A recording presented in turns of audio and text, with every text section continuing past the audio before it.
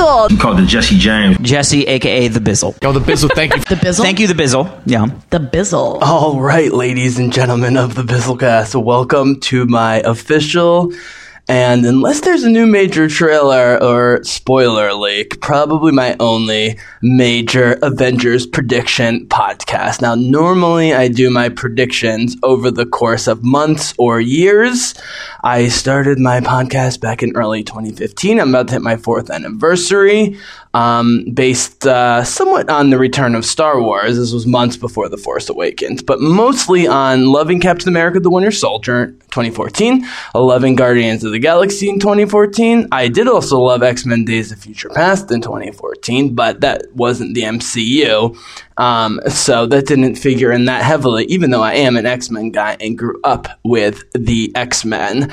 So Steve Rogers winning my heart, and the fact that Marvel was able to pull off a cosmic vision on the level of Guardians of the Galaxy definitely figured into me getting on board. Now, I saw the original Iron Man in theaters. The origin stories for Thor and Cap I didn't see until much later. Even the Avengers, as far as I remember, I did not see in theaters. Now, there were some health and personal reasons why that probably happened, but I love Joss Whedon. You guys know, if you've listened to me before, that I worship the ground that Whedon walks on. I love Buffy and some of the other properties, mostly because of Firefly, the Firefly movie Serenity, the online musical Dr. Horrible Sing-Along blog, and a number of other things. He also went to my college, university, Wesleyan, up in Connecticut, and so I was very familiar with him, but I just love his sense of humor. And when I did see The Avengers, you know, when it came on Blu-ray or whatever, if I didn't see it in theaters, you know, I was like, okay, this has Joss written all over it, and I was thrilled they picked Joss. I'm still not sure how he got the job, but thank God he did. But it wasn't until 2014 with Cap and then Guardians that I really started getting on board with the MCU. And mostly that, but also combined with the late 2014, October 2014, I'll never forget the announcement that not only were they doing Black Panther, and not only were they going to take it super seriously from a filmmaking perspective, and do it justice, but that it was going to be a central part of the MCU going forward in terms of the Avengers side of the MCU, not a side story like Ant-Man or whatever, although they are, you know, working Ant-Man into the main story and whatever, being an Avenger, that's fine. And so that was the impetus of my podcast. I did a ton of Avengers Age of Ultron podcasts at the beginning because I love Avengers Age of Ultron. I remain a defender of that movie and a lover of that movie, although I've gotten sick of defending it because I don't really care at this point if you like it or not. I'm not going to argue that that's better than the original Avengers. Even me, I'm not that stupid. It's like I love The Matrix Reloaded, but I'm not going to argue The Matrix Reloaded was better than The Matrix. But unfortunately, what happened was, once I started my podcast and Avengers Age of Ultron came and went, $1.4 billion, by the way, and if you look at both audience and critic scores of Ultron, they're very high. That was sort of the beginning of a certain hardcore population of nerds turning against certain things that they supposedly love and being super negative about it. That's fine, but, you know, obviously it got out of control with The Last Jedi and continues to be a smear campaign by certain elements of society, and with Captain Marvel. And if nothing else, Captain Marvel, with all of its money, going to make probably $1 billion or close to it, and beating Wonder Woman, which I think is a superior movie and a more important cultural moment, nevertheless shows the fact that people don't give a shit about the fringe population that, you know, goes after the thing that they supposedly love before they even see it. There's not much I can do about that. I can only speak from the Star Wars perspective, being someone who grew up on Star Wars way more than Marvel Comics, even though I love Marvel Comics, grew up reading X-Men for the most part. I also read Iron Man growing up and some of the Avengers, but there's no question that the Star Wars fan base, the rational part of the Star Wars fan base, has run off a lot of the haters out of the internet, and Star Wars Celebration, which I'm going to in a few weeks, yes, is just full of positivity and excitement for Episode 9, but even more so for the return of the Clone Wars, which we never saw coming, which is Cassian Andor Rogue One prequel, which I dreamed about with either Jyn and or Cassian, is actually happening. And, you know, the Mandalorian with Jon Favreau, directed by everyone from Dave Filoni to Taika Waititi, and I think George Lucas, as well as some Jessica Jones directors. It takes place after Return of the Jedi, and a much cooler Boba Fett character with Mandalorian armor, who's actually Mandalorian. I mean, there's so much to love what's going on with Star Wars. And so, after Age of Ultron, there was Ant-Man, which I really just was apathetic about, even though I love Paul Rudd. It just didn't really hit me. Captain America Civil War, there was some fatigue, because even though I love Deadpool, that was also the year of Batman v Superman, with good guys punching each other the whole time.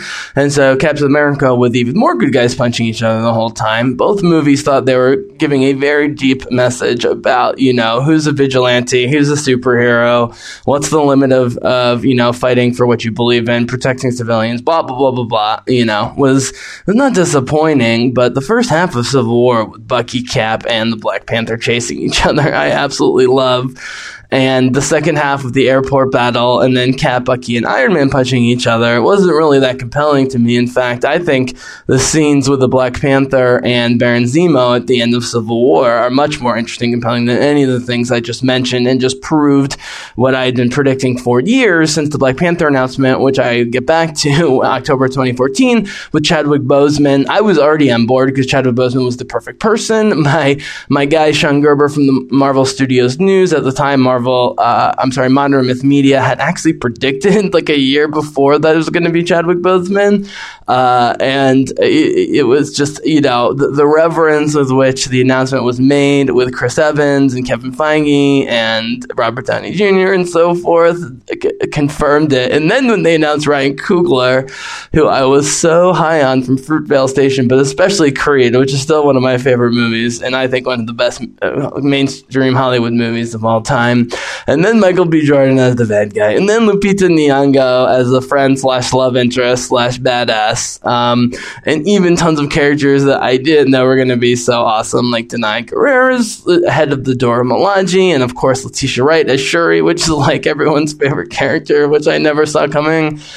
I'm not saying I predicted Black Panther would make $1.4 billion, but the fact that it beat Avengers Infinity War domestically and completely changed the culture, and for the most part wasn't even bashed by the idiots the way these female-led movies are, is very interesting and just shows how great the movie was and how much people loved it. However, little distortion here on my headset as I get my microphone repaired. I apologize for some sound issues the last few podcasts because of it.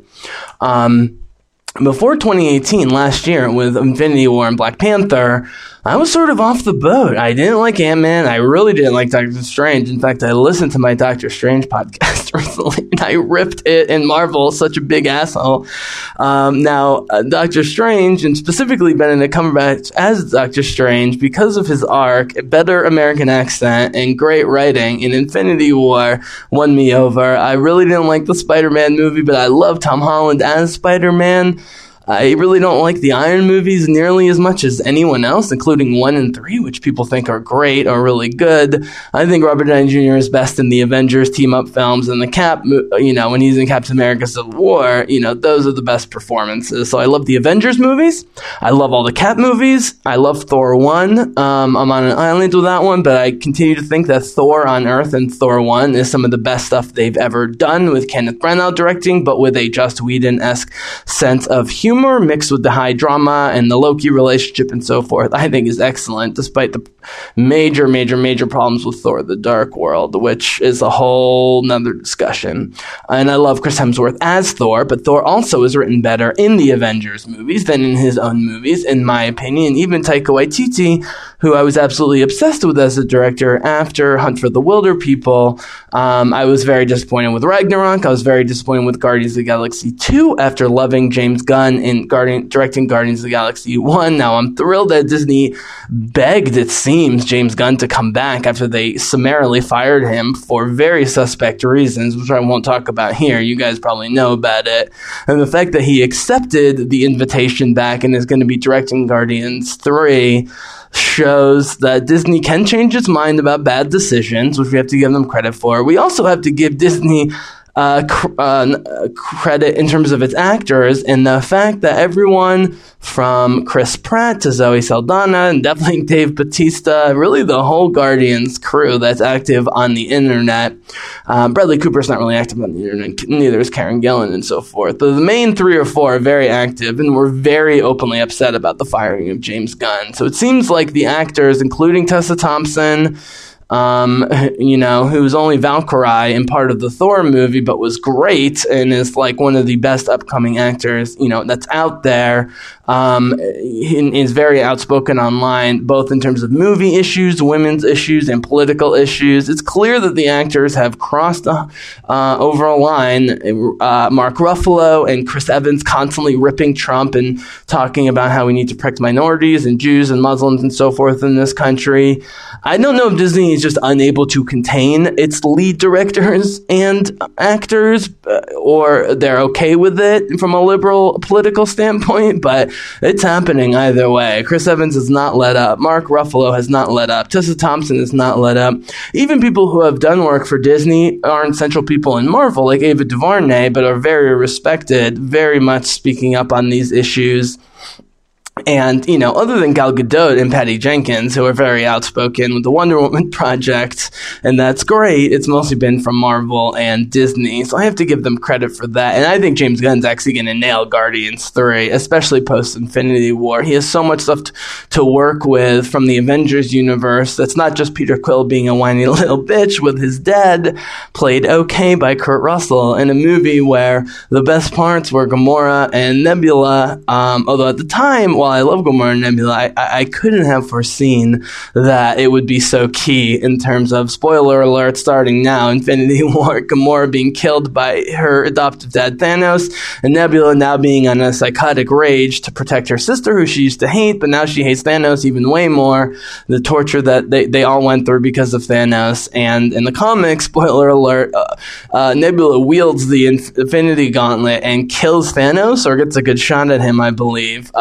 And Rocket's in it, and they're mixing in Ant-Man. It's a really good mix of characters with the Avengers, the original 6 in Avengers Endgame, which is Avengers 4, and the end of an era. It's the end of Phase 3. And so basically what I was saying before, and I'm going to get into Avengers 4 Endgame predictions, I'll just call it Endgame from now on, or Avengers, is that I really did not love Phase 3, as you can tell. Thor Ragnarok and Guardians 2 were both huge disappointments for me in terms of humor and writing and dramatic stuff, but they both had their moments and they both pushed stuff forward. And even Ant-Man now, I think we're going to see stuff pay off. The Nebula stuff from Guardians we're going to see pay off. We're definitely going to see Captain Marvel pay off. And just quick side note, I ripped Captain Marvel, the movie, pretty big time in my Bizzlecast, and what's interesting is I was very skeptical about Brie Larson as Captain Marvel, just because I hadn't seen much from Brie Larson that I really liked in the past. So I just wasn't that familiar, and she didn't jump out at me as like a super charismatic character. And I had read the Captain Marvel comics, and she's very charismatic and effusive and emotional and so forth in the comics. Didn't seem like they were doing that in the movie. And to be honest, they didn't let Brie Larson go full Brie Larson. She was by far the best part of the movie. As much as I love Sammy J, he was like manic and acting weird as a young Sammy J, de-aged, overcompensating. There wasn't nearly enough Coulson, who was great in his like 2 minutes in the movie. I was hoping there was going to be way more Coulson and Fury in the movie. I love Ben Mendelsohn as a villain. Didn't turn out to be a villain, but he was Krennic in Rogue One, one of my favorite movies, my favorite Star Wars movie. He didn't get much to do. It was just a hot mess. However, the early action scenes with Jude Law, but especially the sort of Wonder Woman reveal, as I've been calling it, of Captain Marvel reaching her full powers in the last 20 minutes, and an excellent action set piece that far exceeded both Thor Ragnarok and Guardians 2 in terms of both effects and just excitement and just seeing her reach her full power. Even if we don't know how she got her powers, bothers me less because I'm familiar with the comics, but I know that it confused people, even who love the movie, which is most people. Nevertheless, we needed to see Captain Marvel reach full power, because another thing I predicted way back in 2015 was that Captain Marvel was going to have to save the Avengers' ass, because I knew even back then that she was going to be probably the last movie before Avengers. She's the most powerful of them. I mean, Thor, Scarlet Witch, Witch and Vision, may he rest in peace, at least for now, and Scarlet Witch definitely coming back. Maybe Vision, we'll see. But of the Marvel characters we know, Captain Marvel's among the most powerful. And so the fact that her and Thor are flirting in the Avengers teaser is very appropriate, and I thought Brie Larson nailed it, and I gave Brie huge props. In my podcast, I said I wasn't going to see the movie again, but I definitely am with my dad, who hasn't seen it. But however, like Thor, like I said, and Robert Downey Jr., like I said, Cap solo movies have been excellent. Even my critiques of Civil War and my critiques of the first Avenger, Winter Soldier, is still in my top 3, or I guess 5 if you count the X-Men movies and the Dark Knight or whatever. Put X2 and Dark Knight up there. Winter Soldier is right up there. Cap movies have been the best of the solo movies, but he's also, even better in the Avengers movie. Everyone's better in the Avengers movie. They make Hulk work. No one saw, the Hulk, the Ang Lee Hulk, 15 years ago, and the Incredible Hulk the same year as Robert Downey Jr. revolutionized everything in 2008, and The Dark Knight revolutionized everything in 2008. With Iron Man and Dark Knight, respectively. Incredible Hulk was very not incredible, but then they recast Ed Norton as Mark Ruffalo, and while I still think Joss Whedon writes him the best by far in the first 2 Avengers movie, nevertheless, in Infinity War, and especially Thor Ragnarok, he was excellent. In fact, the one thing I'll really give Thor Ragnarok is that it pulled off an extended Hulk stuff as Hulk. But he wasn't dumb, even though he wasn't very good at communicating. But I never thought they'd be able to pull off extended Hulk and his relationship with Valkyrie, and Thor having to win back his trust and doing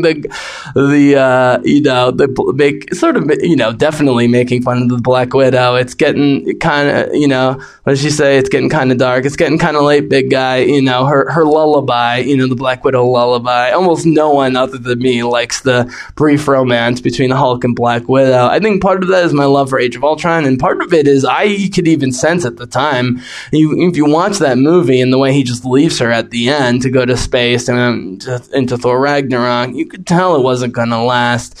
And now they're finally exploring the never has happened Black Widow romance or whatever with Hawkeye. It seems like in the trailers that people are much more interested in. I'm thrilled with how much more interested in Hawkeye people are than I expected. So, okay, here we go into Avengers Endgame predictions after all of that. My last word on what's come before, other than Black Panther being amazing and glad to be right about that, not because I was right, just because thrilled that people love Black Panther and the new vision of Africa and Africans and so forth, Africa being the superpower and super advanced, because they are super advanced despite their poverty in real life, and countries like Botswana are actually quite wealthy and take care of their people in a socialized way that puts America to shame. And so them channeling all of that was just so great. And, but the big thing was Infinity War was way better than I expected. I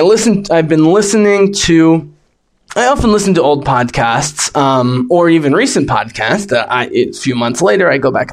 But now I've really been listening to my old podcasts, and I mostly made good predictions, or else they're sort of incomplete. Like I hated the Doctor Strange movie, but then I liked it more, and now I like Strange a ton, or at least I'm fascinated by him in Infinity War. But the one thing I said that I'm kind of surprised, because I love the Winter Soldier, I think I was a little jaded because of some disappointment with Civil War, but mostly because I just felt like it was impossible to work in all the characters, and because I should say I love Team Cap and Black Panther, the Earth-based stuff, like the X-Men who are mostly Earth-based. I love Team Cap with Widow and Bucky and Falcon and so forth, and I love Black Panther, all mostly Earth-based, even with the advanced technology and the big social and political issues they're dealing with. Nevertheless, the fact that like Strange, Spider-Man, Iron Man, a lot of characters that I was either sick of or, wasn't that into, like Spidey and Doctor Strange, or even the Guardians, I was disappointed with the Guardians too, were so great on all levels, dramatic, comedic, and otherwise, in Infinity War. I just loved Infinity War from beginning to end. I really, really did. I saw it 2 straight nights, as long and intense as it is, and just loved it. I was even okay with the killing of Gamora, I adore Zoe Saldana. And on paper, I would have been so upset about the killing of her, but it made total sense with the plot. And, knowing comic books, she'll probably come back if she wants to and they want to. I was just so impressed with Infinity War and what the Russos did. And, at the time of Civil War, me and Matty G and other Bizzlecast contributors actually predicted on numerous podcasts back in 2016 that Civil War was sort of a ramp up in terms of special effects and dealing with so many, good guy characters at once. It was sort of a ramp up to Infinity War and the final Avengers movies, which at the time was Infinity War Part 1 and 2, but essentially the same thing, back-to-back years with the Avengers. We could sense that it was a ramp up, but they nailed the ramp up in Infinity War much more than I expected. So the predictions that I'm going to make are going to be based almost completely on the Captain America movies, the Avengers movies, a little bit of Thor, not so much Black Panther. And I said Infinity War, Cap, and Guardians of the Galaxy, and definitely Doctor Strange and the Time Gem. So I did a couple podcasts, about 30, 40 minutes with my buddy Abdiel, and then about an hour or so with Ethan, who's normally a video games contributor, but loves the stuff, loves Star Wars, loves good Marvel movies, before I saw Captain Marvel. And they made a lot of predictions. And then after I saw Captain Marvel, I sort of made fun of myself for not having seen that first before making my predictions, but listening back on those prediction podcasts, just based on the Avengers Endgame trailer, which got like 250 million views in a few hours and broke the internet even more than usual. I'm still pretty on board with them, although, obviously I have a more nuanced view, having seen Captain Marvel, and then the end credits scene in Captain Marvel, where she's with the Avengers, and then, of course, Captain Marvel with a tease with Thor at the end of the Avengers. So here comes my prediction. All right, so a quick recap of the predictions I have made on air so far. Mostly my podcast, like I said, with Ethan and... Sorry, just adjusting my headphones. And Abdiel. Now, Abdiel is a super comics guy, both with Star Wars and with Marvel. Even though he loves Rogue One and he likes some things about Force Awakens and Last Jedi, he's really a comics guy, although he loves Solo because it was so, such fan service. With Marvel, he's definitely a comics guy. He's much more on board with what I'm about to break down with you. Ethan didn't buy any of this having to do with time travel or alternate universes. And I admit that I, am a time travel guy. I did predict time travel in Star Wars involving Ahsoka Tano, like almost a year before it happened. And even now, I have Star Wars fans who argue with me that, pulling Ahsoka from the past into the present or future with Ezra in the World Between Worlds of the final season of Rebels somehow wasn't time travel because they don't want time travel in their Star Wars, are just being silly. It's clearly time travel from the literal definition and the meta definition. And so, I love John Connor and the Terminator time loop stuff. And, I generally like time travel stuff. Even in stuff like Memento, where it's not actually time travel, but memories are skewed and mixed up and you're not really sure what time it is. I always love that stuff. Christopher Nolan does this really excellently in his films, even if it's not directly time travel. Rian Johnson did an excellent job with this in Looper and so forth. So I admit my bias with time travel. Now, I'm not going to admit a bias with alternate universes, other than I went through a CW phase where I binged the first 4 or 5 seasons of Arrow, the first couple seasons of Flash. I do still really like Supergirl just because of the characters, Melissa Benoist, the Supergirl, and the writing and the cast, but I'm sort of off the CW train. It's just too corny and predictable for me, even just the camera angles and stuff like that. It's just too popcorny. Nevertheless, through Matty J and through the CW and through reading Wonder Woman comics, Justice League comics, and other things, I became familiar with Flashpoint and Earth 1 and 2 and 3 and Earth X and so forth with the CW crossovers.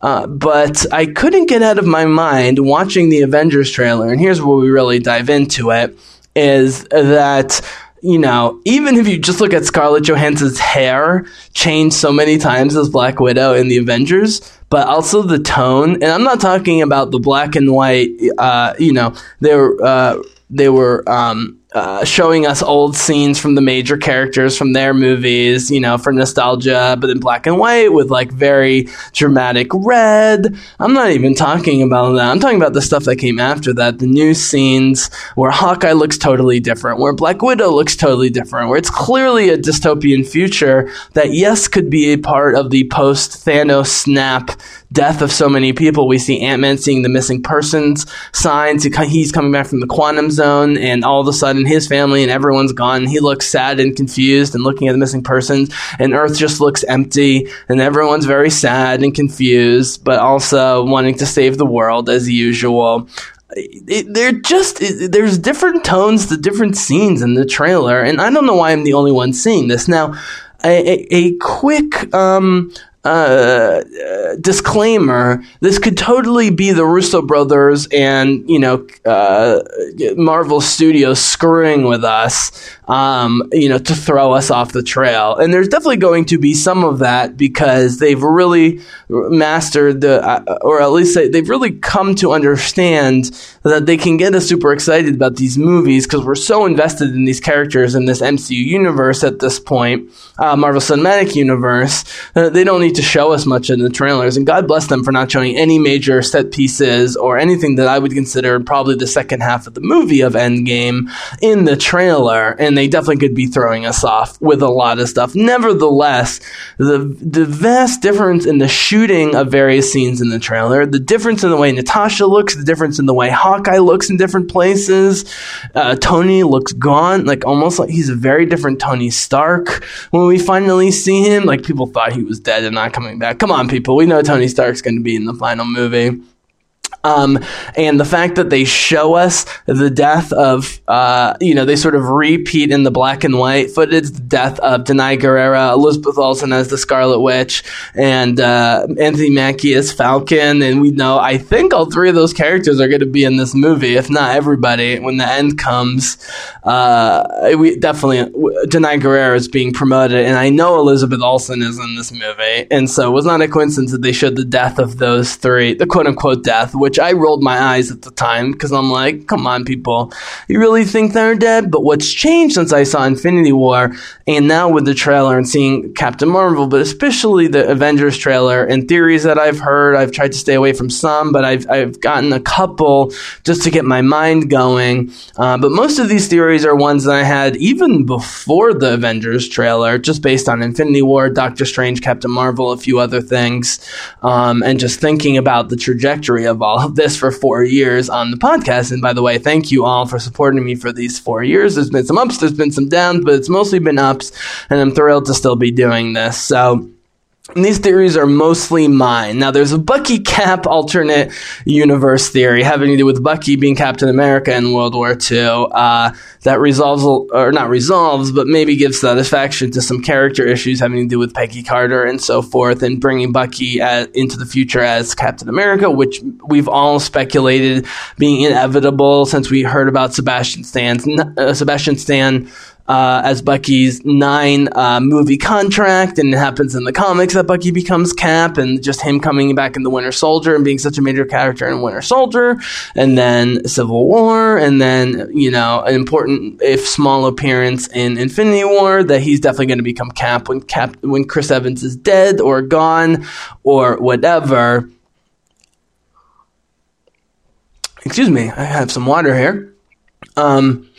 So I might bring that up at the end because that theory is not mine, but it's very beautiful and it's kind of a tearjerker.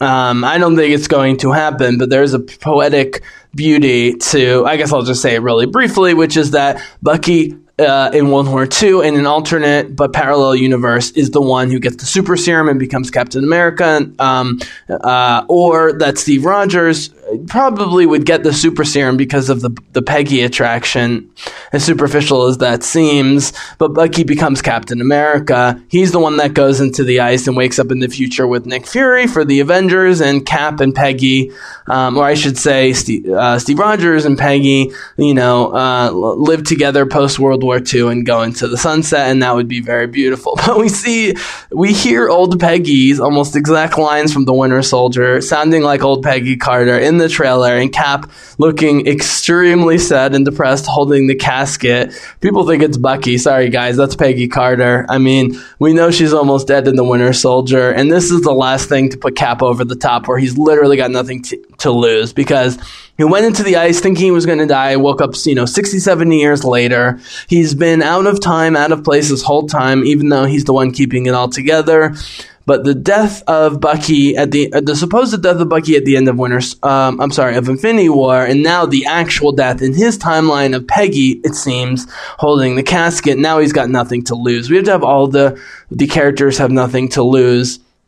Hawkeye, people who don't like Hawkeye, you have to blame the writing. Jeremy Renner is spectacular in The Hurt Locker and Wind River as the lead.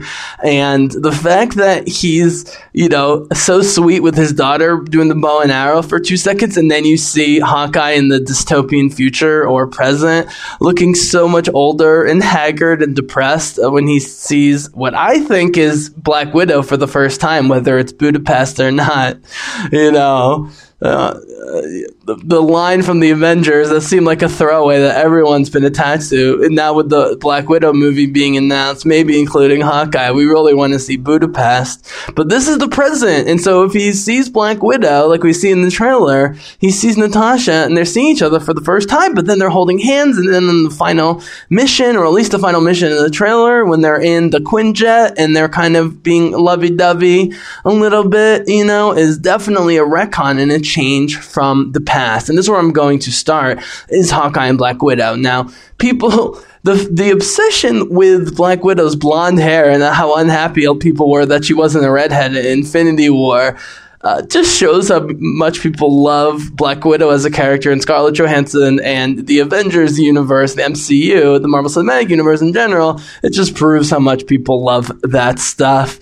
But now it's clear that they gave her blonde hair for a specific reason, and that we see her with multiple slightly different red hair, very red hair, that really stands out. In addition to some blonde hair, ScarJo, in the trailer, it's not a coincidence. They gave her blonde hair because they knew they were going to do alternate branching timelines. And this is the main theory, which is, if you've read DC Comics or into The Flash, or, you even watch the CW with the Earth 1, Earth 2, Earth 3, Earth X stuff, with both The Flash and Supergirl, who's in a different Earth for the most part without the crossovers than the other CW characters. They do meet up, but they are on different Earths. And then there's the brilliant Earth X crossover from a year or two ago with the Nazis having taken over the world.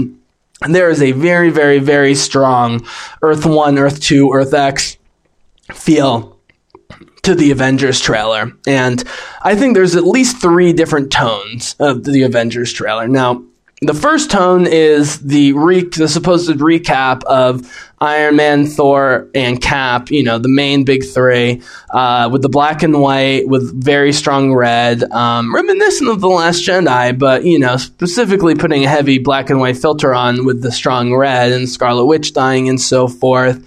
People think that's just a recap, but the shots that they choose and the way it's framed, even Iron Man in the desert and in the helmet, it feels like an alternate universe. That might just be the camera.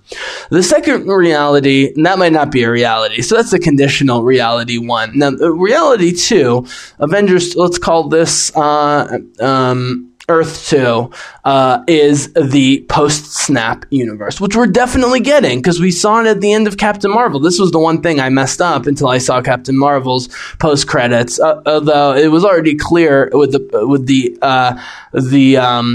the teaser at the end of the Avengers trailer, and Thor and Captain Marvel kind of flirting with each other in their own ways, and the way that was shot, and then we know that was shot by the Russos, and we know the post-credits in Captain Marvel was shot by the Russos, who are doing the final Avengers movies and have been doing all the Cap movies. There's clearly going to be a post-snap world, and we're going to have to get explained maybe why the original 6 were among the survivors.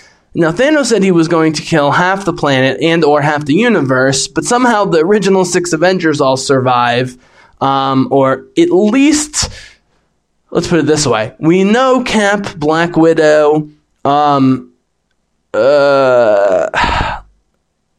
we don't see Hawkeye, the Black Panther people all die, the Guardians seem to all die. Iron Man's in space with Nebula, so they don't die. Basically, most of the original 6, other than we don't know what's going on with Hawkeye. But if you take into continuity with the trailer, the fact that they juxtapose him with his family looking like from Ultron being happy in the woods to being very haggard and unhappy in the very next shot in the trailer, it seems like he survives and his family does not. So there's some reason why the original 6 survive. There has to be also reasons why Rocket, Captain Marvel, and Nebula also survive, as well as Rhodey. Now, I hate to say it, but I think part of the reason Rhodey survives is because they killed all the Black Panther black characters and they need a person of color. But I also think it's fitting that Iron Man would need his buddy from way back, the one guy, even more than Cap, who's on his side when Tony's head is right, is Rhodey. James Rhodes, War Machine, played by Don Cheadle. In all the movies since the first one, Terrence Howard played it well, but Don Cheadle is Rhodey, and he was great in Ultron. He's been great in the Iron Man movie. So he survives. Nebula survives. I think Nebula survives because she's more machine than woman at this point. She's basically an android with feelings in the human brain, and Rocket's a raccoon, and so he wouldn't be, a normal humanoid or human creature that would be killed by Thanos. So that makes sense to me.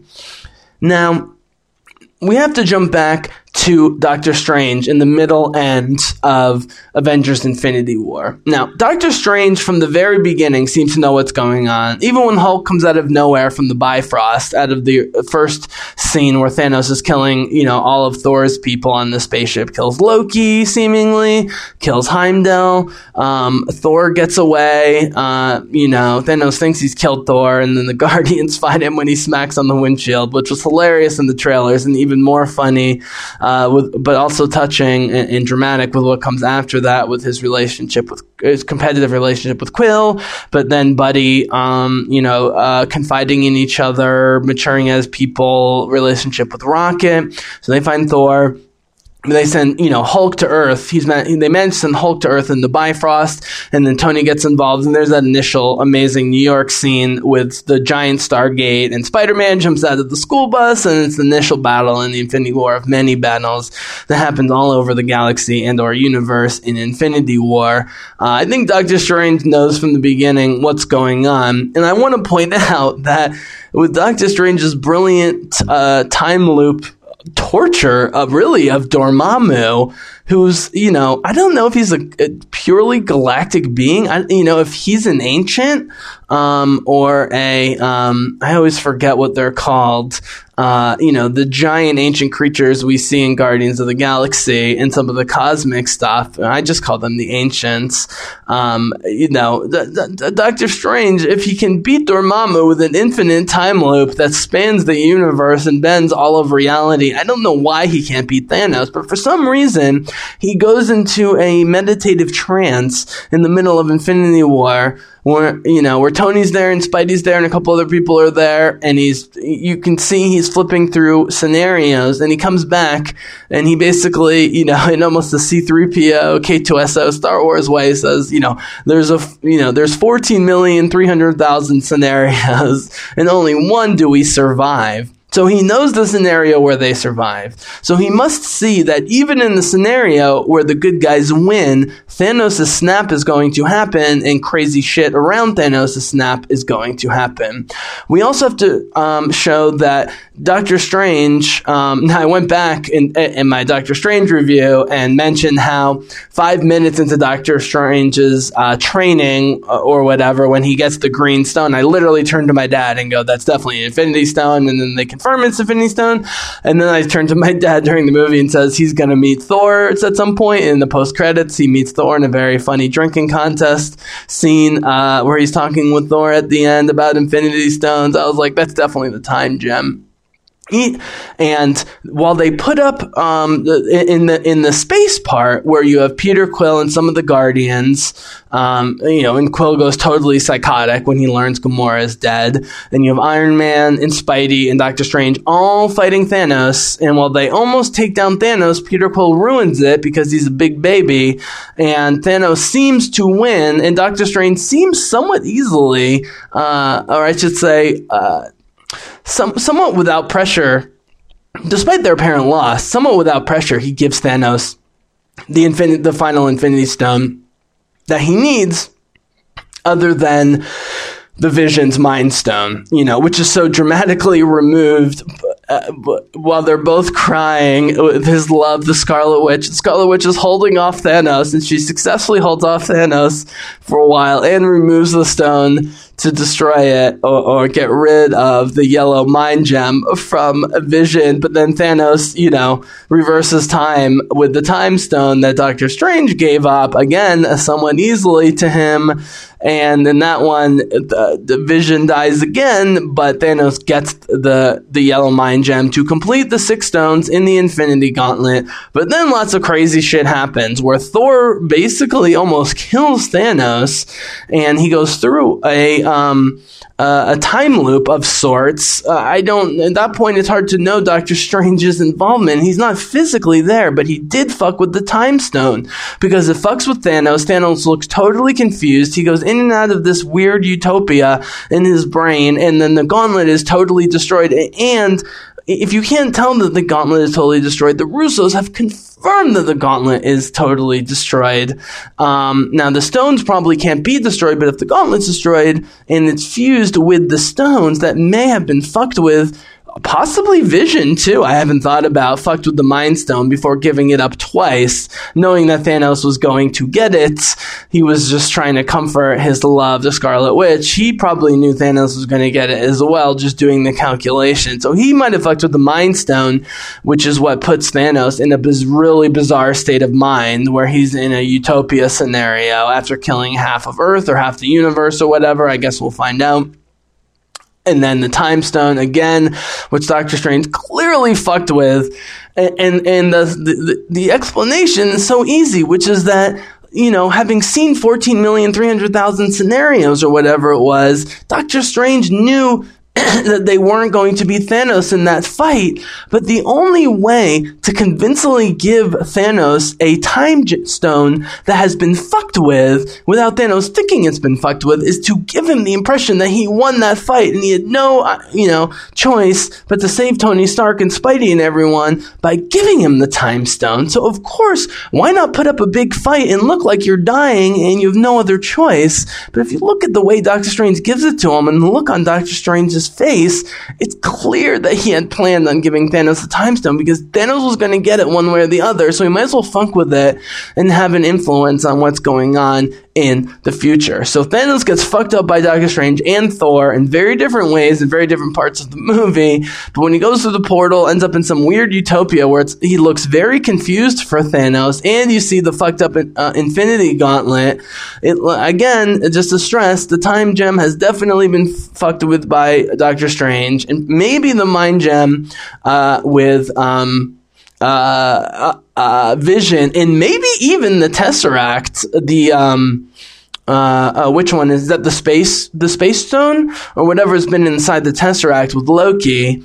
Loki might have even fucked with it as well. We have to assume there's at least a chance that Loki's not dead, because we've seen him die and come back to life many times, and he's a master of illusion that could definitely fool at least Thanos. So we've got Thor, who's, a level 10 Omega strength good guy. We've got Doctor Strange, who's definitely a level 10 Omega good guy. We've got Vision, who, although we've not really seen his full powers manifest in any of the movies other than taking down Ultron in Age of Ultron, can be a level 10 Omega, most powerful superhero character. So we got Strange, Thor, Vision, Loki, it's hard to know what his real power level is, but it's still possible that he fucked with shit. We know the Scarlet Witch was holding off Thanos in one of the realities before the snap and everything changed and she supposedly died, so she could have been fucking with it. So there's a lot of level 9 or 10. When I'm saying level 9, when I'm talking about level 1 to 10, it's really an X-Men thing when it comes to Omega level powers. When you're talking about Omega level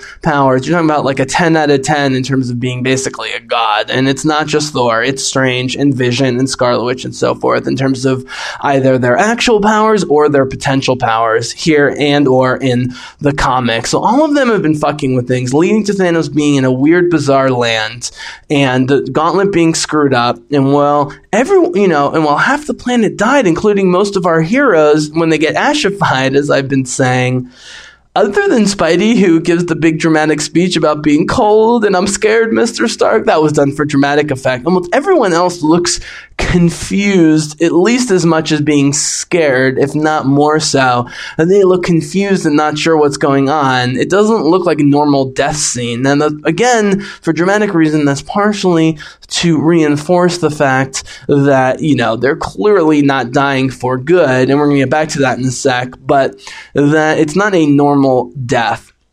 Now, at the time of seeing that, it seemed to me obvious that all the people who were ashified, which didn't include most of the original 6 Avengers, and then Nebula and a couple other people, it seemed to me that rather than dying, because of Doctor Strange fucking with the Time Stone, maybe Vision with the Mind Gem, and so forth, maybe Loki with the Space Stone, the Space Gem, it seems to me more likely, at the time, it seemed to me more likely that they were the ones going into some alternate universe.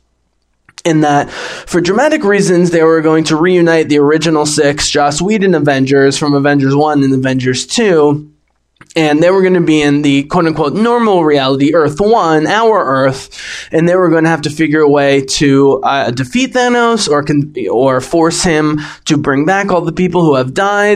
At the time, I figured it was the dead people, the ashified people who are going to another dimension. And that was the plan from Strange and maybe other people who fucked with the stones, was that Thanos thinks that he was killing them and then going into his weird little brain utopia or whatever it is. And that the original Avengers and whoever else was left, Ant-Man, Gamora, Rocket, etc., who we saw from the trailers, would be the ones that have to go to the alternate dimension or force Thanos to bring them back from the alternate dimension or some other way. That's what I thought at the time. But the theory I've been putting forward is that actually, despite appearances, it's a giant red herring, or at least just trying to throw us off big time.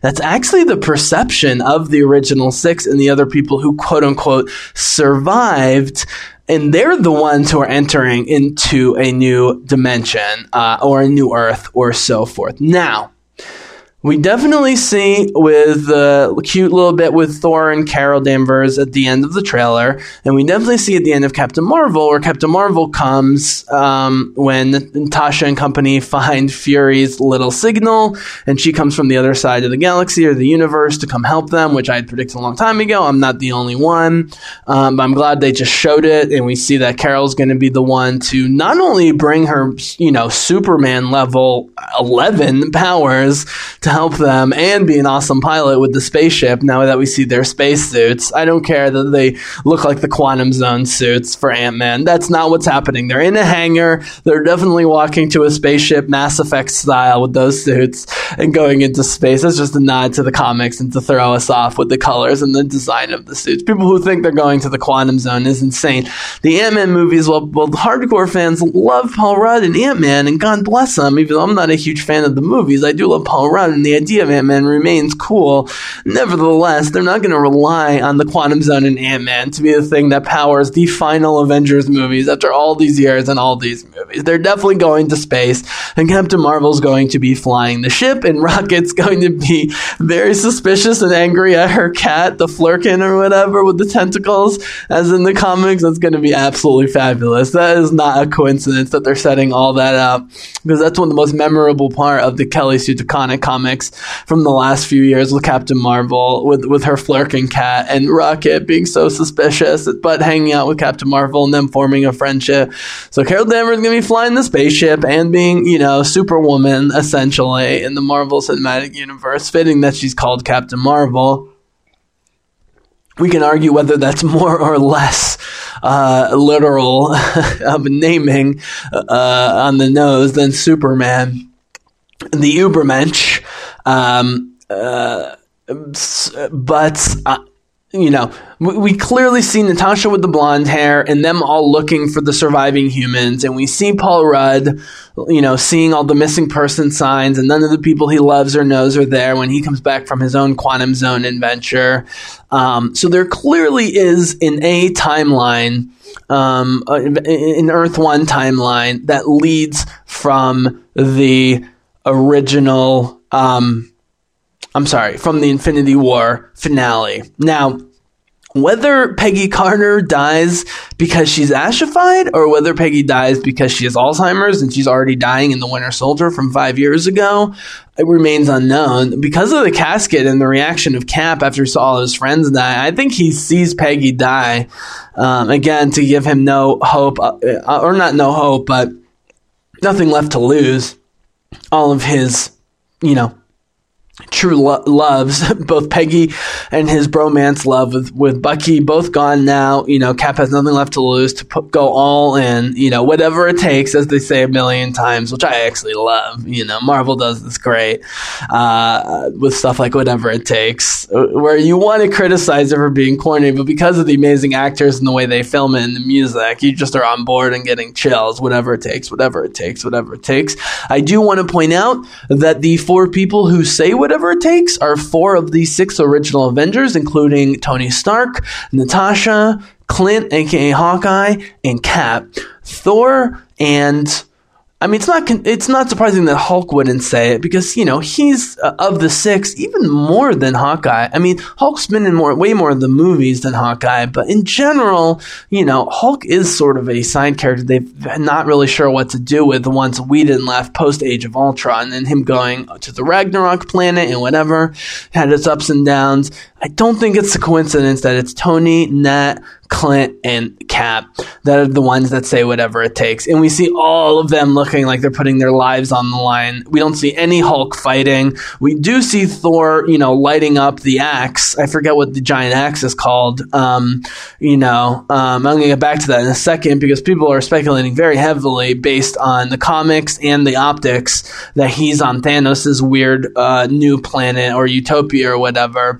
And so forth. But it's not a coincidence that the 4 human characters, let's be honest, Steve Rogers, although he's got amazing strength and endurance and, can survive bullet wounds and all sorts of stuff, he's not Thor, and he's not even Logan. You drop an atomic bomb on Logan, and he still survives.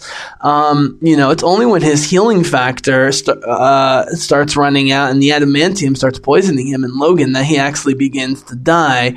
Cap is not that durable. He's still human, and we know Tony, even though he's got the super suit, he's totally human. Nat's totally human. Clint's totally human. Thor is a god, and Hulk might as well be a god since it seems impossible to kill him. In fact, Nat kicks him down, a giant pit in the end of Ultron to force him to become the Hulk because he's having trouble getting it up, as it were. All the penis jokes in the Avengers movies are great. I love that they're continuing it. Tony makes numerous more penis references or jokes or getting it up jokes in the new Avengers movie, and Hulk is having trouble getting it up, as it were, as the Hulk. He's running around the Hulkbuster suit. You guys are so screwed. He's going to become the Hulk. So he's basically a god. And so I don't think you can permanently kill the Hulk or Thor. Thor can die and be reborn, as we've seen in the comics and as we know from Scandinavian mythology, Nordic mythology.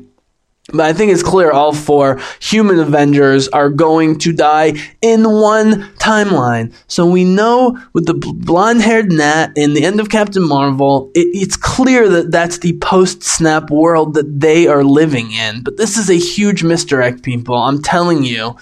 Nat, I should say the Avengers that are there now. Tony's in space, Hulk, whatever. They all come together at some point. We see Hulk with Cap and Natasha. I think when Steve gives that amazing little bit about I keep telling people to move on, some do, and with the Cap smile, but not us. We need the Cap smile and confidence and just irrational, stupid,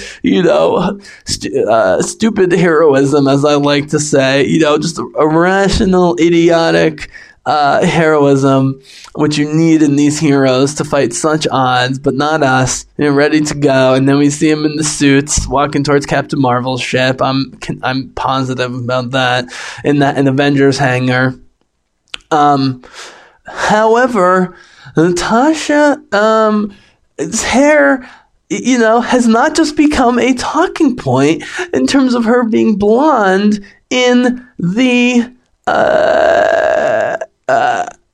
Avengers Infinity War, but now we see all sorts of red-haired Natasha, in the Avengers Endgame trailer. And, all right, I'm going to look right here. Here's the official thing. I'm telling everyone they should move on. So Nat, is with a very old and unhappy-looking Hawkeye. She looks old and unhappy with the braided red hair as they're flying into battle. They kind of hug a little bit. Hawkeye's in the big explosion. Then we see Hawkeye also with changed hair, but that looks like Earth-1. That looks like the Avengers 1, Avengers Age of Ultron, Captain America Civil War, Infinity War reality up until the end. We see him with a mohawk, which we then don't see till later. And then we see Paul Rudd as Ant-Man, looking like Earth-1 reality, the current Avengers reality as we understand it. But then we see Black Widow with the blonde hair, but it's braided, taking target practice. And then we see the hangar walk. And in addition to confirming that Nebula and Tony get back and that Ant-Man's with them and that Rhodey's with them, Scarlett Johansson has extremely red hair in those suits, and the shot is washed out. So there's the Earth-1 scenario, I might have mixed this up earlier, which is the post-snap, where they think they've survived, and they have to see if there's any way to bring back the people who are ashified. But then there's the black and white, recaps of the early movies with the main characters, with the red, that may or may not be a different reality. That one doesn't really matter. But the washed-out look of anything with a ScarJo with the red hair, including seeing Hawkeye miserable in an urban, dystopian-looking environment, where they seem to be seeing each other for the first time, but as in all the best time travel / alternate reality movies and stories, there's a bit of recognition there, because like in Donnie Darko, the way Donnie Darko can sense his tangential reality and the reality that has to happen. Spoiler alert, Donnie Darko has to sacrifice himself by just lying in bed from the very beginning of the movie when part of a plane drops on the house, just to restore the normal time period and not have the tangential universe destroy the entire universe. That's why he's called Donnie Darko. Sounds like a superhero, which they comment on. He realized there's no other way to save the people he loves in the entire universe without sacrificing himself by literally just not getting out of bed in the month-long time loop leading up to Halloween or whatever, where his girlfriend's killed and his parents are going to be killed and blah, blah, blah, blah, blah. There is definitely a washed out look that looks sort of partially kind of Zack Snyder-y, but also very, very Earth 2 and or Earth X from the CW show, which is whenever they go into an alternate reality with each other, the CW characters and the crossovers, especially in the Earth X crossover from a year or two ago, which I did a couple amazing podcasts, thank you, Alistair and Brick Girl, from Nova Stream, where the Nazis have taken over the world and all the Jews are dead and most of the gays are dead and blah, blah, blah, blah, blah, and they're having to fight or at least get back to their reality, and Oliver saves Felicity, who's Jewish. It's very emotional. It's very good. That was sort of the end of my CW experience, but I'm glad I saw it because there is a difference with the filters of the camera and the way it's shot in the Earth X universe, even those characters that we know. And it's important because there's the Earth X Oliver, Green Arrow, and there's a normal Earth Oliver, and blah, blah, blah, blah, with all the characters get a very similar vibe to this. Now, I don't know enough about Flashpoint, but between Alistair, Britt, and Natty G, who are all giant DC heads, I've gotten a sense of it. I don't think you need to go full Flashpoint. You don't have the Flash to do it, but to have multiple Earths, we've seen, we know it exists in Marvel. It's existed for decades, and the fact that they're doing fan service, like the quantum suits, for example, and tons of stuff in the trailer and what we saw in Infinity War, it would be both fan service and super interesting and confuse the audience in a fun and cool way to have multiple realities going at the same time. Now, you could just say that, ScarJo, as part of their suiting up or squatting up that we see at the end of the trailer with their awesome Mass Effect looking uniforms walking towards Captain Marvel's ship to do their final mission in a Avengers hangar of some sort. We see the A, but it looks different than any Avengers hangar that we've seen. It's possible that she just goes back to Red to say, I'm back to the Black Widow. I'm supposed to be. I got to be the person that I am. If I'm going down, I'm going to go down the person that I've been and that I should be. And that her and Hawkeye kind of rediscovering their relationship is all part of the evolution of what goes on. And guys, I will be the first to admit that could be what's going on. But if you watch the trailer, with the post Thanos snap reality, but then the washed out dystopian reality that we mostly see with Hawkeye and Black Widow. And again, my theory is predicated almost completely on Black Widow and Hawkeye seeing each other again for the first time, if you will, in the dystopian environment, whether it's New York, whether it's Budapest. It does not look like Budapest. It looks like Korea or Japan or New York in that scene. And they both look very different from anything we've seen. And they look very confused seeing each other, but also recognition and the holding of the hands and the little cuddling in the Quinjet at the end, which looks like a very different Quinjet. I'm looking at it right now. It looks like the Blackbird from X-Men. It does not look like the Quinjet. And the way the Statue of Liberty is framed, and with Staten Island, the Statue of Liberty looks completely different to me. Just the framing of it, if not the actual thing. Again, the hair thing could be throwing us all off.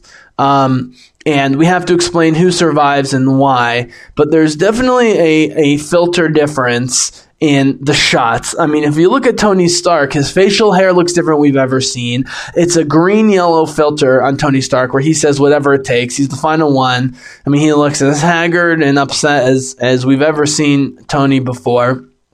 Almost like he's giving up. We're going to need characters like Cap and Carol Danvers to pick up the depression of the Avengers, including maybe Thor after everything he's seen, even though he's usually a beacon of optimism and confidence. But it looks like The Matrix, honestly. I mean, the Matrix filter is known to be green. But what you have to realize is the intense, most people would say, and I would even agree, even though I love some of the Matrix sequels, the over-the-top green was not in the original movie. And actually, for the DVD and Blu-ray release of the original, I guess Blu-ray wasn't around, for the DVD and home video release of the original Matrix, they actually added more green filter to it. Now, if you watch the original Matrix and then you watch the sequels, God bless you if you have the patience for that. I personally love it, but most people hate it. Even with the added green filter to the original movies, the second and third movie look way more green inside the Matrix and even outside the Matrix than the original does. The original Matrix looked more yellow, like with a noir, black, white, yellow filter over it. And that's exactly what Tony looks like in the shot. He's very gaunt. He's wearing different clothes. His hair looks different. There's like blonde in his hair. His beard looked different.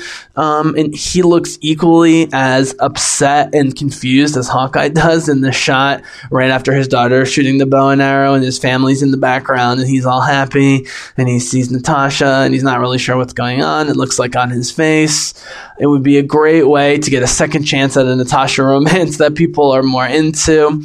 With Clint, with Hawkeye, people always, if there was going to be a Natasha romance, people always wanted her to be with Hawkeye. Whether they vocalize that or not, whether they say it openly or not, whether they understand it or not, I think the main reason people hated the Banner Natasha romance wasn't just that a lot of people thought they had bad chemistry, it was unnecessary. I mean, there's a million reasons. I personally liked it, but again, I can see it. I think subconsciously or consciously, people wanted the Hawkeye Natasha thing, even though this is a giant retcon. They were completely platonic all through the first Avengers, even though they had affection for each other. In Ultron, she loves his family, gives the kids hugs, she loves the wife. There's no threatening whatsoever. Linda Cardellini, as his wife, is not threatened by Black Widow whatsoever. So this is a complete retcon for them to have a romance with each other. And just because Hawkeye's family died and him and Black Widow have nothing to lose is not a reason, and from either a movie writing standpoint or a dramatic standpoint, for them to suddenly fall in love with each other. I'm sorry. This is a total retcon of their relationship, and they would never do this to Joss Whedon or the viewers or everyone else involved in it. And so this is where it comes to my amnesia theory, which is we're going to see one Avengers, which is definitely post the snap, where they think they're in the main reality and everyone else is either dead or in another reality, the people who are ashified. And here comes one speculation I've heard from other people that unlike the Bucky Cap Peggy timeline, which I think is very sweet but not going to happen, I think for sure Thor and maybe one or two of the other Omega level, level 10 superheroes are going to go to Thanos' world and try and force Thanos to restore things, and Thanos is going to say, first of all, I wouldn't even if I could, but I can't because the gauntlet's broken, I've already snapped my fingers, and they're already gone. Now, if you really want to get metaphysical about death, and that it's not the end, but really just a journey to another life or another place, which 95% of the world believes, whether they're openly religious or not, people. So most people on the planet believe that there is something after death, whether it's just to comfort themselves or whether they truly believe it is another topic in another podcast. But the fact that, Elizabeth Olsen, Scarlet Witch, is ashified, looks more confused and uncertain rather than scared and, fearful, and that they're going to another dimension, it would totally, jibe with that, and it makes sense. And so they're going to try and force Thanos early on. Now, even right after Infinity War, even before Infinity War, no, I know for sure, going back to my Doctor Strange trailer review a couple of years ago, I predicted that Thanos was only going to be the villain in the first Avengers movie, and there was going to be some other sort of villain in the final Avengers movie, because they had to pay off all the Thanos teasing going back to Avengers 1 that Joss Whedon and other people were forced to do, but he's ultimately not that interesting of a villain. His theory about killing half the universe to save the other half makes no sense. His motives makes no sense. His killing of Gamora and him not thinking through the future and him then wanting to go to a utopia world where Gamora's alive after he's killed. None of it makes sense. Now, at the time, I thought it was going to be Hela, because Cate Blanchett as Hela seemed like she was going to be the embodiment of Lady Death, which was Thanos' weakness, and she ultimately controlled him, and that Cate Blanchett was going to be the big bad guy. Cate Blanchett's really off base, and this is not Cate's fault. I love Blanchett, but this is Taika Waititi's fault as the director and whoever wrote Ragnarok, maybe it was Taika, making her a laughably incompetent villain who's very powerful as Thor and Loki's sister, but not particularly smart. Definitely seems like that's not going to happen. I suppose she could be reborn as Lady Death or resurrected or re-envisioned, re-evolved, whatever, as Lady Death, and she could be the big bad guy. I'm in agreement with some of the theories online that there's actually that what I've been saying for years, that Thanos isn't the big bad guy in the final Avengers movie and was just going to in Avengers 3, Infinity War. That I think is true, and they're going to try and force him early on to restore things. He's going to say, no, and I can't. And maybe they kill him, maybe they don't, but they're going to believe him. But I also agree with some theories online that there's not going to be a traditional big baddie in this movie, and that it's going to be about restoring timelines from multiple different timelines, them trying to restore it. Part of that has to do with just filmmaking and screenwriting, which is that, the reason we love one-dimensional villains like Ronan the Accuser and Guardians, and to a degree Thanos, and even Loki in the Avengers. I mean, Loki in the Thor movies is way more dimensional, but if you just see the first Avengers, Loki is an excellent one-dimensional villain that happens to have a relationship with Thor, but he mostly is just an annoying but devious bad guy that almost turns the Avengers on themselves and leads to an alien invasion. Is because it brings the heroes together. But if the destruction of the universe, or just the universe being off kilter, and whether they're conscious of it or not, things being weird and not the way they should be, whether it's Earth 1, Earth 2, Earth 3, I don't know how many Earths there's going to be, how many timelines or how many alternate universes, that something is just off, that's enough of a big bad guy in itself. And yes, there's going to be some final battle against somebody, but I'm convinced it's going to be more like the Chitauri in Avengers 1, where it's just a way for the heroes to come together, or Ronan in Guardians, or, the people that Captain Marvel fights with Captain Marvel, one-dimensional villains that mostly are just bring heroes together. Here, the big bad guy is the wrongness of the universe. Again, using Donnie Darko's the Donnie Darko scenario, that there's some circular universes, there's tangential universes across the circular universes, and that some of them sustainable and some of them are unsustainable and some of them need to be fixed or corrected. I think we're looking at a mix of Donnie Darko, the Earth 1, Earth 2, Earth 3 Flashpoint-ness of the CW, and even maybe some John Connor stuff. How does John Connor survive to then send Kyle Reese back into the past to save Sarah Connor so that John Connor is born, so that he can become the leader of the future resistance, to therefore send Kyle Reese into the past to save Sarah Connor so that John Connor is born, to save John Connor. You know where this goes if you think about it too much. So I don't think there's going to be time travel in the traditional sense, but I do think time loops and sort of circular and or tangential universes in Donnie Darko sense is going to be there. And again, even if I'm wrong in interpreting the different color filters and the different Scarlett Johansson's hair colors and styles, but she even looks different in terms of her face, and Hawkeye looks totally different in terms of his face in those two scenes. Tony looks totally different. Cap's like the only one that looks like Cap. I think it's just because Cap's so grounded. And one of the main reasons I don't believe in the Cap, Bucky, Peggy scenario is not only is it unrealistic for this, kind of scenario, but more so, they don't have time for it. It would be too convenient, and they have too much going on with the universe-ending scenarios to deal with Cap ending up with Bucky. I know everyone wants Steve to end up with Peggy Carter. Sorry, Brick Girl, but it's not going to happen, and that's not what this is about. And Steve doesn't actually need that. He doesn't even need Peggy's death to do this, but that's just going to set him over the top in terms of his, his commitment. But Steve Rogers is going to be Steve Rogers in every reality. Hawkeye's not, Hawkeye with a family, and Hawkeye being a pure cold-blooded assassin, the way Black Widow, we don't fully trust let's be honest, Black Widow, while she's clearly on the good guy's side, and she's brilliant in thinking about Loki's staff and the way to shut the portal in Avengers 1, and, in some ways she's the least affected by Loki's magic. She's more affected by Hulk's going crazy and almost killing her.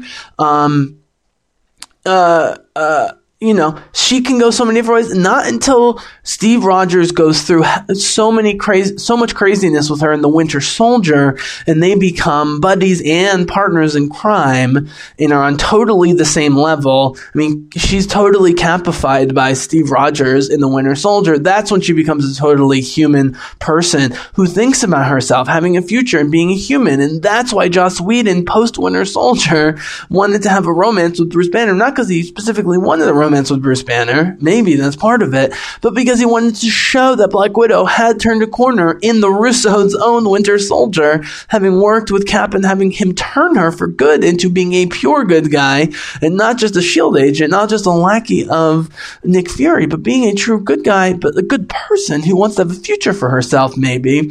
And so falls in love with Bruce Banner because of his intellect and just goodness as a human being and his honesty. It makes total sense to me that she'd fall in love with Bruce Banner. Whatever.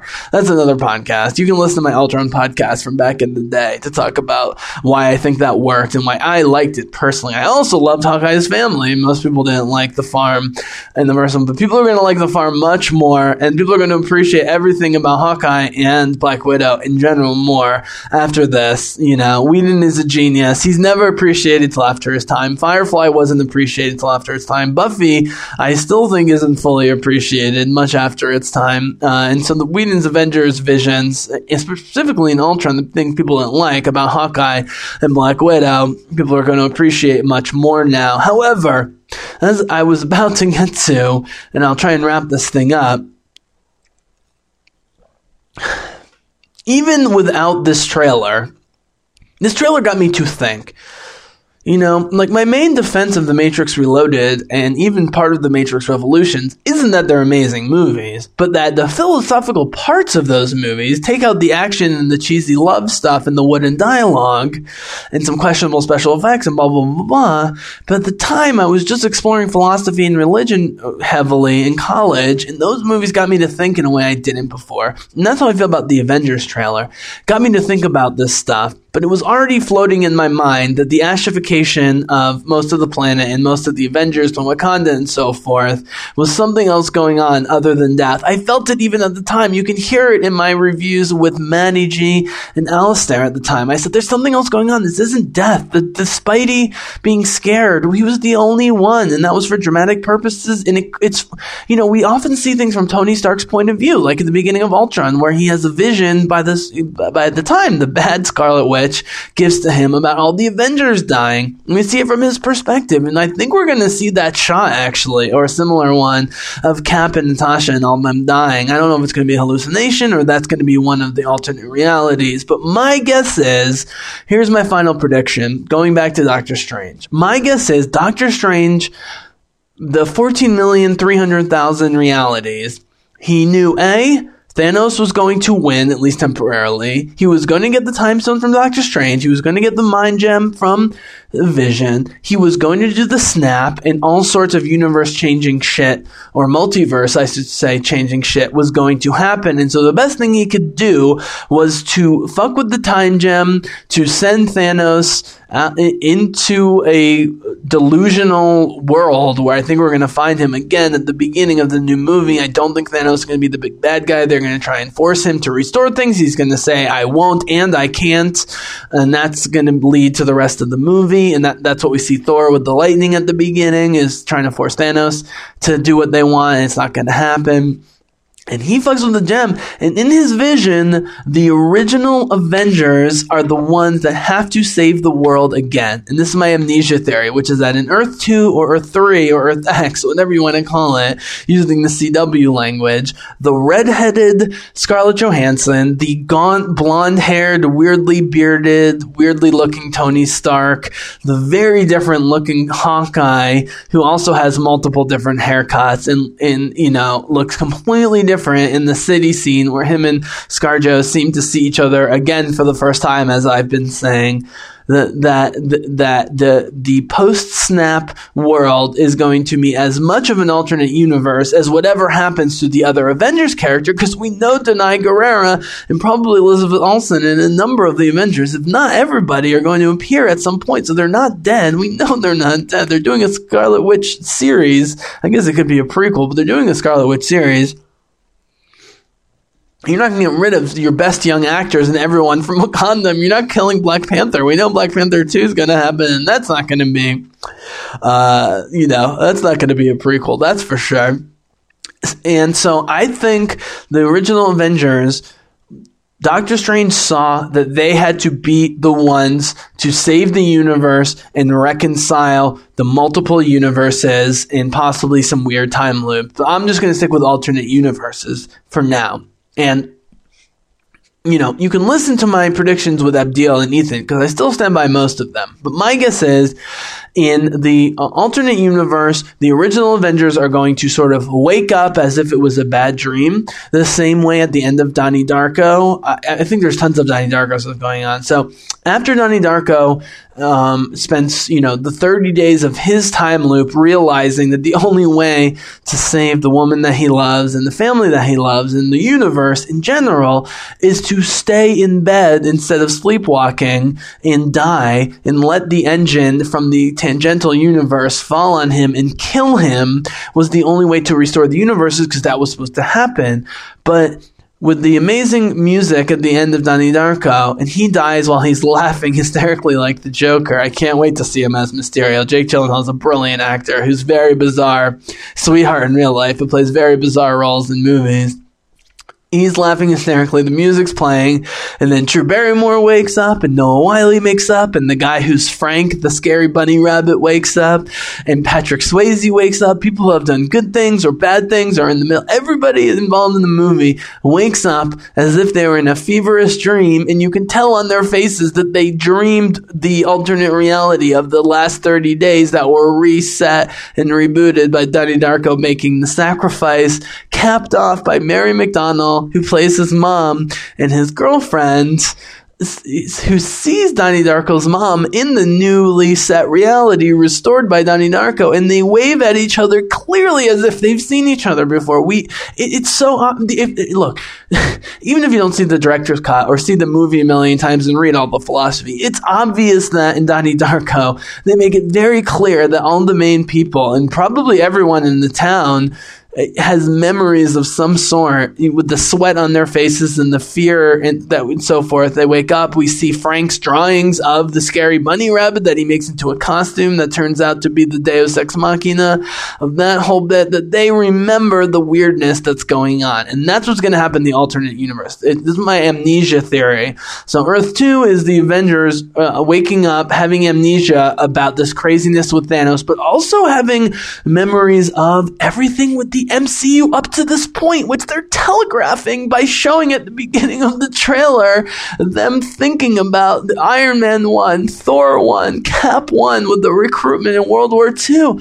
And they're telegraphing that they're going to have memories of this other life. I mean, Steve Rogers might wake up and not even know that he's Captain America or that he was frozen in ice and was a hero in World War II.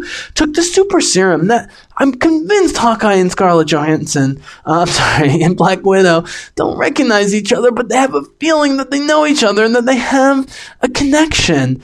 And Doctor Strange saw this somehow, and this is all a Deus Ex Machina. This is a tribute to Joss Whedon's first Avengers, and it doesn't cheapen what's happened in the MCU for the last 11 years to have the Avengers team up again for the first time. And this is the big prediction. I'll leave it for now. I said I was only going to do one prediction podcast, but I've talked so much about certain things. I feel like I'll have to do another one. Excuse me. But in Earth 2, so Earth 1 is blonde Scarlett Johansson in the post-snap, where they're dealing with most of humanity dead or gone, Ant-Man seeing the missing persons, etc., and them dealing with that. Earth 2 is waking up as if from a dream, never having been the Avengers, having weird visions of everything going back to Iron Man 1, which, by the way, the Vision talks about in Ultron. Or is it Civil War? And there's Civil War. I think it's Civil War, actually. Vision makes the calculation that Iron Man becoming Iron Man, leading towards with Nick Fury and S.H.I.E.L.D. and bringing the Avengers together, in some ways is what set all the negativity in cosmic badness in motion. As Thor says in the original Avengers, when he's describing Loki's plan and the Chitauri and the minions of Thanos, they realize Earth is ready for a higher form of war.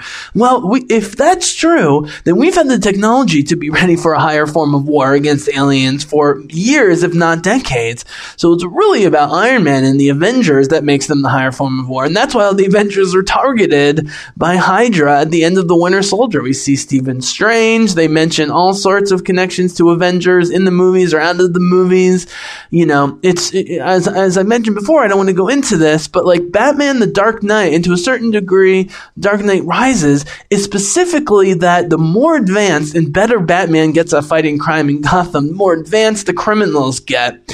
And when Batman seems to have locked down all the criminals with the help of the police at the beginning of The Dark Knight, that gives birth to the Joker.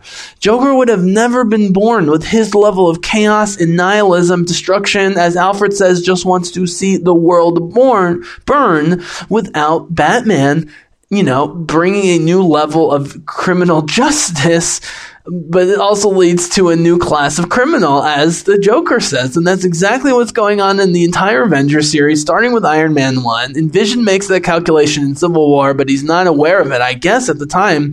What the real implications are, going back to Loki and the Chitauri, higher form of war versus humanity, etc. And this is the culmination of all of that. And Doctor Strange makes the calculation that Nick Fury was right with the Avengers Initiative, and he was right with the people he picked, either on purpose or in Thor's case, incidentally, but, they did know Thor from Coulson, and, they knew the Loki-Thor connection. So, Coulson and S.H.I.E.L.D., the good people of S.H.I.E.L.D., Fury and Coulson and so forth, the Avengers Initiative, that the original six were meant to be the original six on purpose. And while this is a total Deus Ex Machina in which the dramatic value of all this mirrors what's going on screen, it's totally fitting that we get an Avengers team up in one of the two universes. Okay, I want to make this clear. In one of the two universes, in the redheaded Natasha universe, in the Tony and Hawkeye looking weird universe,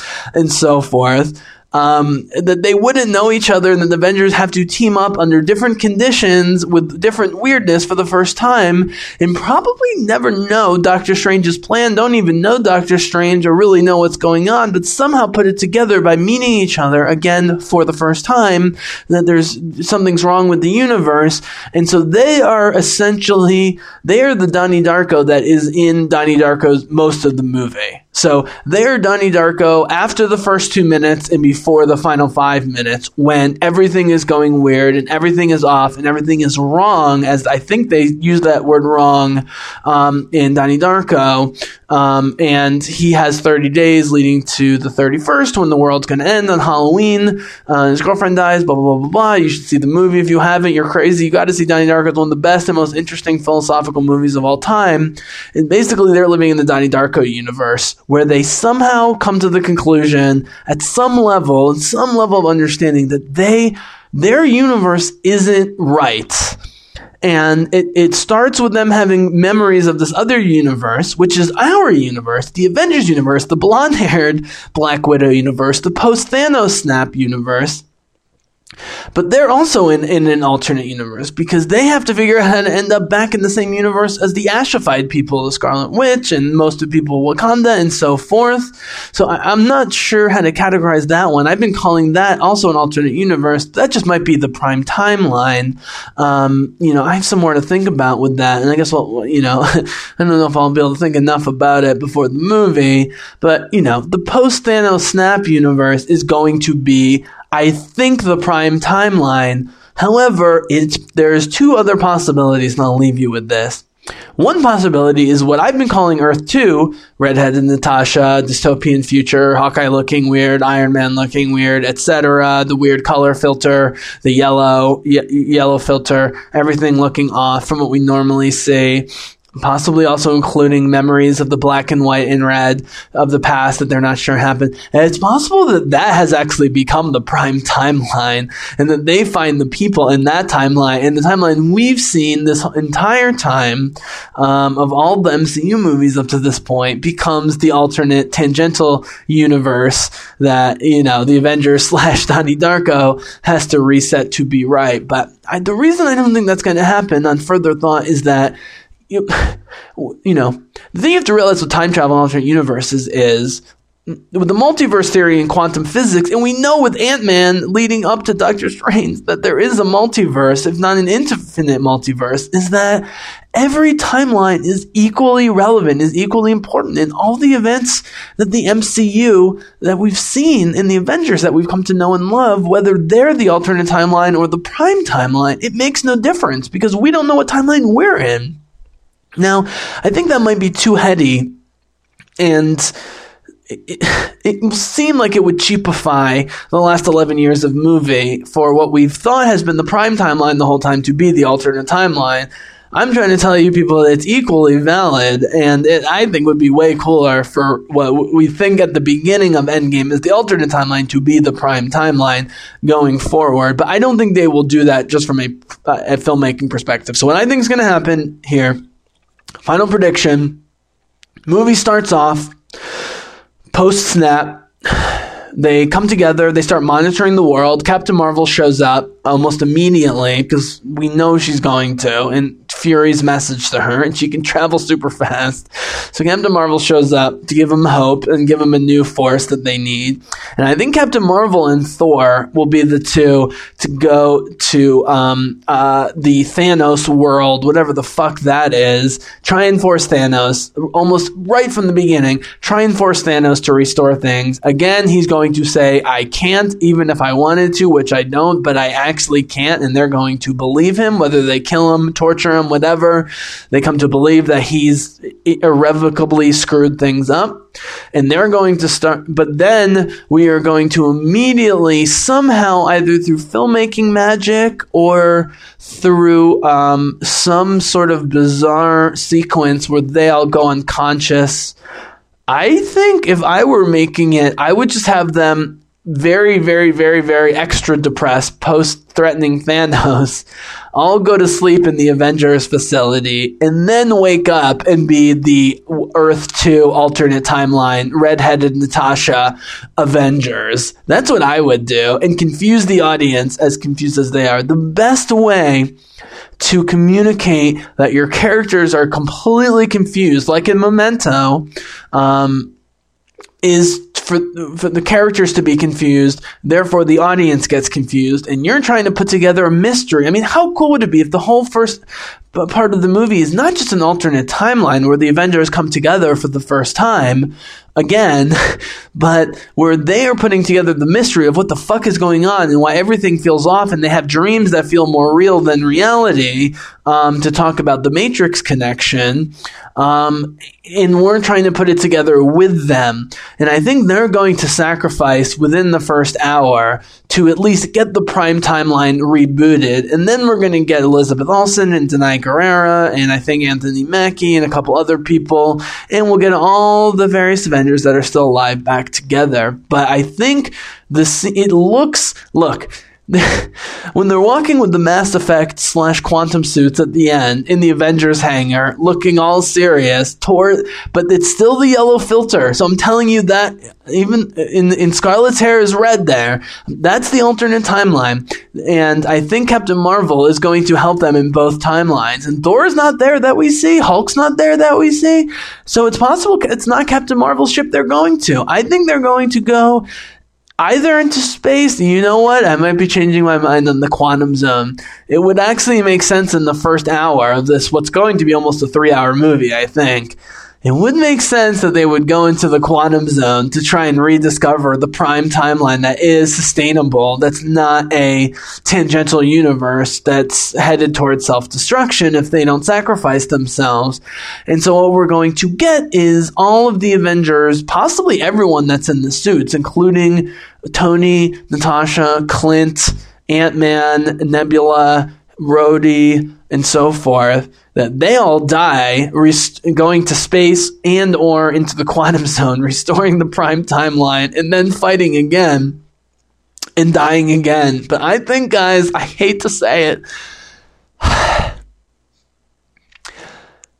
think not only are the human Avengers going to die, aka Tony Stark, Natasha, and Cap, and Clint, I think we're going to die twice, because we're going to see them die in Earth 2 alternate timeline, and then we're going to see them die again in the Prime timeline. But the other possibility is that we get the drama of their death in the alternate timeline. What a sacrifice to say this universe isn't sustainable, so we're going to die either way.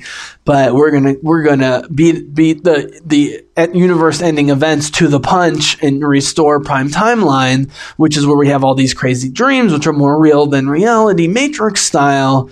And then we might actually see them not die in the Prime timeline because we get the dramatic punch of them dying in the first hour, and then some or all of them surviving or something in the second half of the movie, or the second hour and a half, or whatever you want to call it. That's the part I don't really know, but I know that Denai Guerrera, Elizabeth Olsen, and many of the Ashified Avengers and associated friends and colleagues are going to be in it, and we saw them Ashified, and we know they're Ashified in the beginning. And so the thing that I have to have the concession statement here, like with any philosophical theory, The philosophical statement is that in both timelines that I'm describing, it seems like the same people are alive, and that it's very possible that the Russos, as the directors and the writers, Marcus and McFeely and everyone involved in the production, is throwing us off through different haircuts and different looks for the character and different camera filters, and it's, it seems too convenient. But I don't think that's the case. I think that, again, I think that Doctor Strange saw that the original Avengers, with the help, by the way, of what would be considered new Avengers, like Rocket, like Nebula. Now, look, Cap fighting like crazy at the end of the trailer, Nebula screaming, and Rocket fighting on Rhodey's shoulder. They're all in the hangar, right? Which would be the alternate timeline, heading to either the quantum zone and or to space. But those shots do look like the modern reality, just very dark and apocalyptic. So it's possible. I think the true answer to this is that they are in the quantum suits, and Ant-Man is going to lead them through the quantum zone into Prime Timeline, and they're going to go back into, quote-unquote, themselves. The way that Wolverine doesn't time travel, this is the big connection. In part, I just listened to my Days of Future Past commentary. I'll leave you with this. That Wolverine does not get time travel in the traditional sense in Days of Future Past. Through Ellen Page as Kitty Pryde's powers, with the help of Charles, he goes back into himself in the 70s. And so when he goes back into himself, he is now future Wolverine in the body of 70s Wolverine. He doesn't have any of the adamantium, but the second he gets thrown into the water and the timeline gets restored and changed in Days of Future Past. So there is, I think, a Days of Future Past influence here. Logan wakes up back in the future, and Jean's alive, and Scott's alive, and Professor X is alive. But then the Wolverine that falls in the water is dug up, and that's, the Wolverine that we then know from the original movies. And in X-Men Apocalypse, we see him in the Weapons X facility, and he's freed by Jean Grey.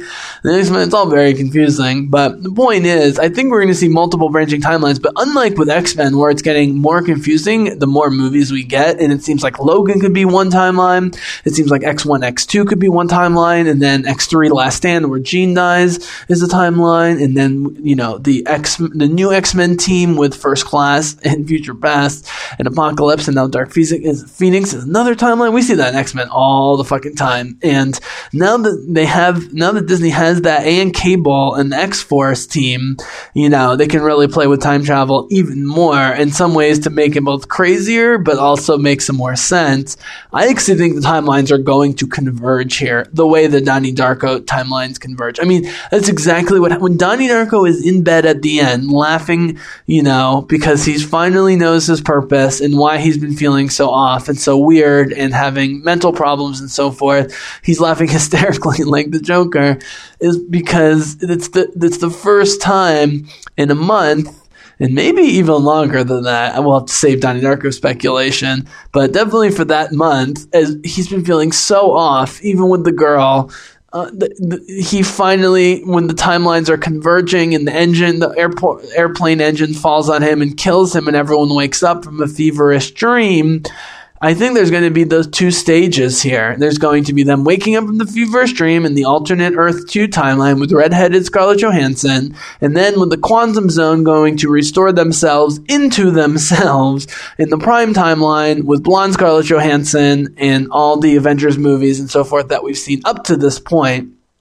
And so actually, the meeting with Captain Marvel might actually be later than I'm thinking, but I think the quantum zone suits, whether they're going to the quantum zone with Ant-Man or into space for some reason, with the suits at the end of the Avengers trailer, I actually think that's going to happen fairly early in the movie. And by early, I mean in the first hour 15, in what's looking like a 2-hour, 45-minute movie or so. But I would be shocked if there's at least not a tease of time loops and or alternate universes in this movie, because then they would just be throwing us off, but they'd also be wasting an opportunity to explore different sides of these characters by having them meet each other again for the first time, as I keep saying.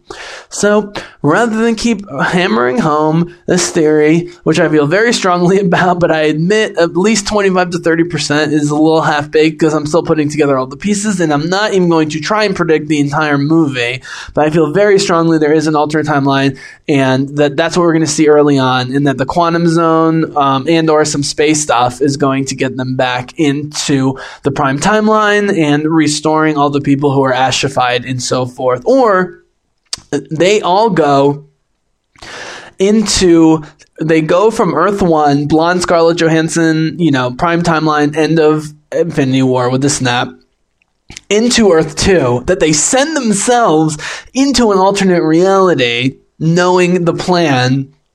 But then part of the plan is that they were going to wake up and have amnesia and just trust that they'll find each other again because they're the fucking Avengers, and that's the point. And then the Earth 3 is them sending themselves with the quantum zone into an Earth 3 where they go back into what resembles the prime timeline, but all the people who were ashified are then back. I have no idea what the final conflict will be. I have no idea if there's going to be another traditional bad guy and what that will look like.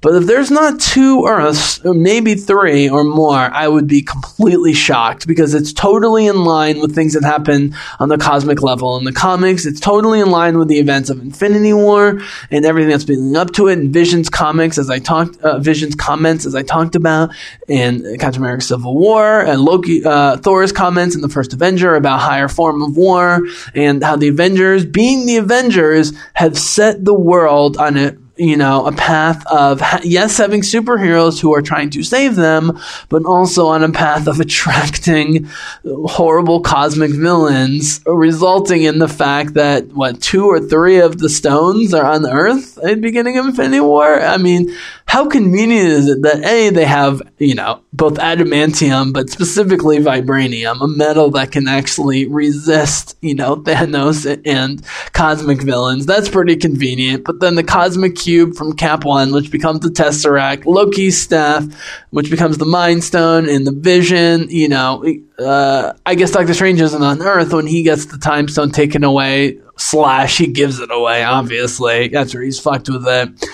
It's all very convenient. So I don't know if they're going to try and explain all the cosmic weirdness that's been going on in the last 11 years. I don't think that's the point. I think they're going to do multiple branching and then converging timelines and or universes because it's fucking cool. It will give the main Avengers, who we're probably not going to see again other than in prequels and guest appearances for a while, Cap, Hawkeye, Scarlett Johansson as Black Widow, and so forth. It will give them a chance, coming together for the first time and having a whole different set of scenarios, a chance to flex different acting muscles and different relationships with one another. So thank you so much for sticking with me this whole time.